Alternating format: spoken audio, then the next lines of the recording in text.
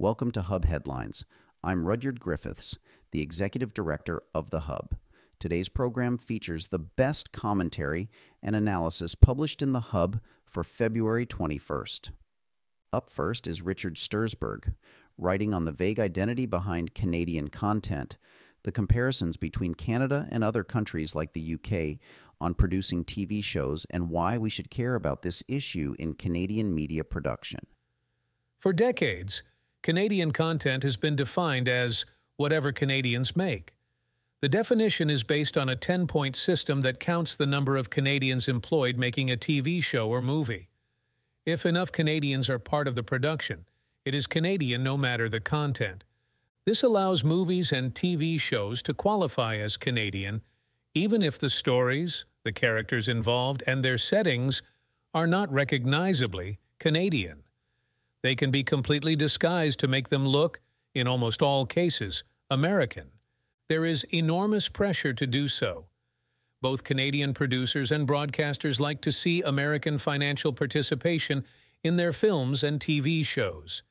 It increases the fees producers make and the production quality of the projects. The problem is that the American market is the most parochial in the world. Americans are by and large only interested in stories about themselves. The solution, therefore, is for Canadian producers to make Canadian content that does not refer to its country of origin. The resulting shows look, feel, and smell completely American. Nobody watching them would ever guess that they were Canadian. This has been a problem for a long time. When Flashpoint became the first Canadian series sold to a major U.S. network, CBS, in 2008, there was much self-congratulation in the Canadian production community. Unfortunately, although it was shot in Toronto, the city was never identified. Even the police uniforms were sanitized. They simply said police. The arm patches did not say Toronto Police with the crowns and maple leaves that indicate the different ranks. It appeared to be utterly American. More recently, the most lauded show in Canadian history, Schitt's Creek, was made by well-known Canadians, financed with Canadian subsidies, and commissioned by the CBC. Nowhere in any of the episodes is there any reference to Canada. Like Flashpoint, viewers would think that it was an American show made for Americans. This is problematic. It makes it impossible to establish Canadian TV and movies as a desirable category. The Danish, the French, the Israelis, and the British do not disguise their origins. They have all created recognizable national brands that are attractive to both viewers and buyers. But if nobody knows that our films and shows are Canadian, it is impossible to build a category brand around them, no matter how good they are. Besides, surely the whole business is a little embarrassing and undignified. Making shows that deny their origins is like a colonial servant, aping his masters, hoping that he will be taken as one of their own. Abasement can only lead to humiliation. Every year, the Canadian government spends about $1 billion subsidizing Canadian content. This is over and above the amounts that the provinces spend and the money that goes to the CBC. Ottawa does so as a cultural policy. It is, of course, nothing of the sort. At best, it is an industrial policy designed to aid Canadian companies and employ Canadian creative types. As part of the government's Bill C-11, the so-called Online Streaming Act, the CRTC will be reviewing the definition of Canadian content. Its consultations will begin this week. It hopes to be able to produce a definition that is consistent with requiring Netflix, Apple, Amazon, and Disney to invest in Canadian content. For their part, the streamers should be happy with the existing 10-point system. They are, after all, even more likely than the Canadian broadcasters to insist that the shows they finance look and feel American. But there is an alternative way of looking at the definition of Canadian content. In the UK, for example, they have a system for defining British content that is completely different from the Canadian one. Instead of a 10-point system based on employment, it has a 35-point one based on cultural considerations. It is, in fact, called the cultural test.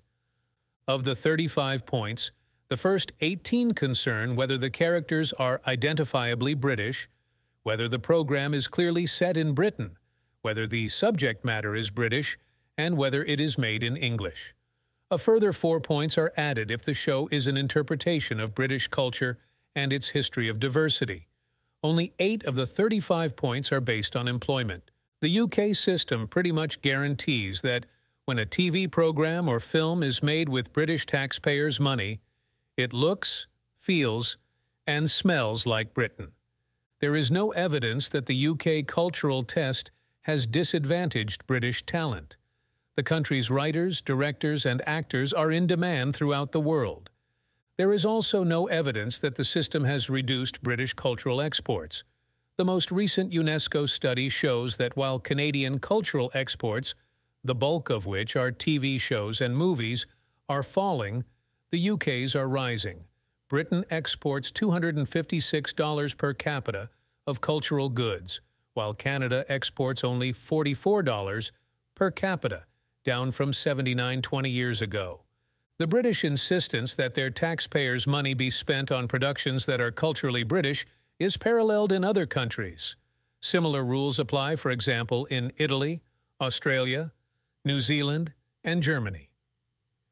It is important to change the definition of Canadian content to a cultural one, not just for reasons of national pride or to keep the streamers in line, but also because it is what the Canadian public wants.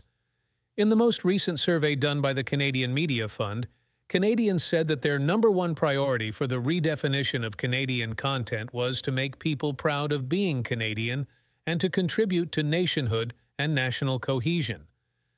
That will be impossible if the production industry continues to make ersatz US shows. How can Canadians be proud if they don't even know that the productions they are paying for are Canadian? This is an existential danger for the Canadian production sector. If Canadians are not convinced that the money, their money, that Ottawa is pouring into Canadian films and TV makes them proud, they may well ask, why bother? And if they ask that, a future Canadian government may well reply, why indeed? That was a commentary by Richard Sturzberg. He was the Executive Vice President of CBC Radio Canada. You can find the full text of his article on our website, thehub.ca.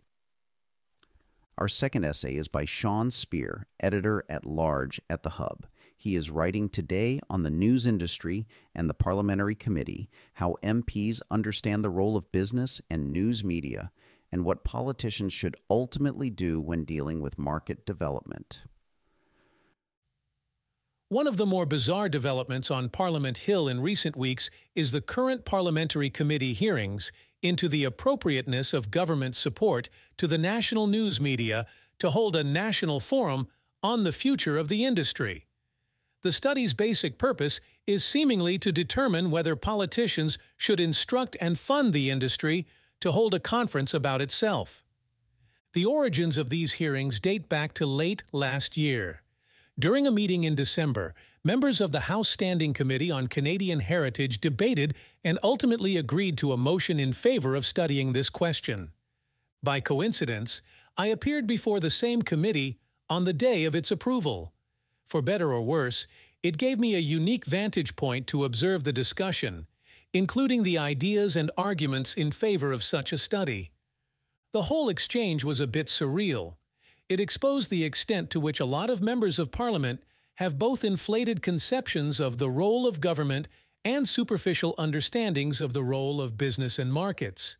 The idea that a parliamentary committee ought to determine whether a private industry should hold a conference, including its terms of reference, ostensibly reflects some combination of arrogance and ignorance.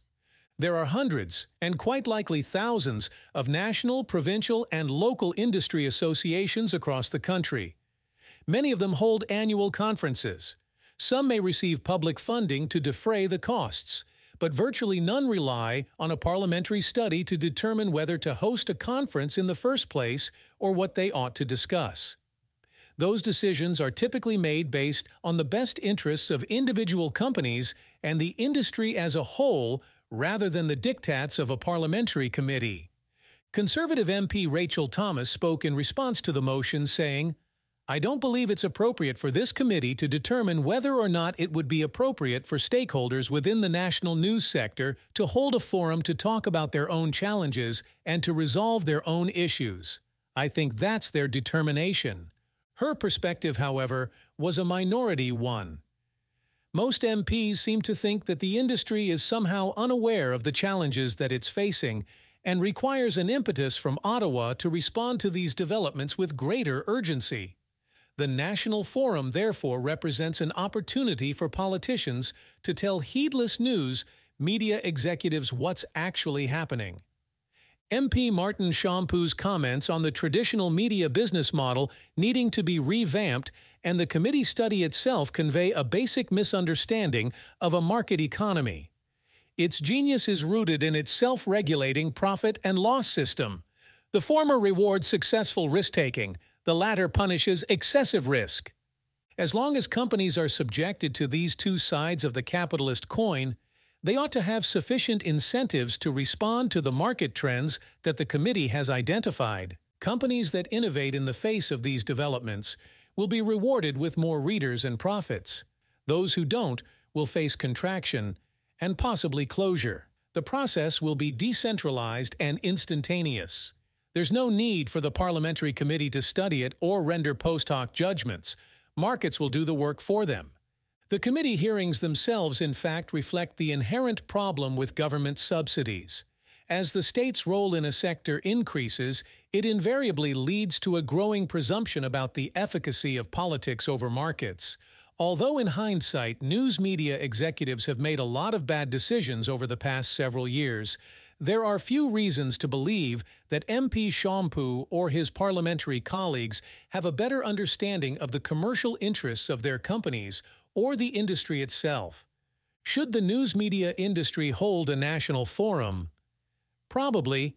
It may be a good opportunity to share best practices and discuss common concerns including forthcoming online harms, legislation, and its potential consequences. But these decisions shouldn't require approval or funding from politicians. The industry can surely decide itself whether to hold a conference.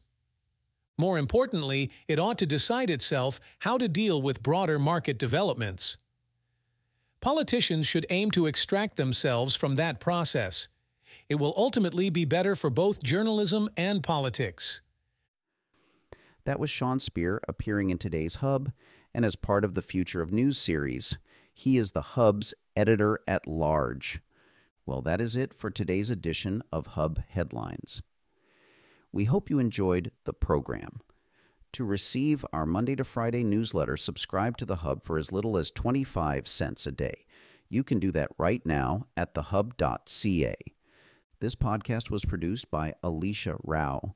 The Hub's podcasts are generously supported by the Gluskin Granovsky Charitable Foundation and the From Charitable Foundation. I'm Rudyard Griffiths, the host of Hub Headlines.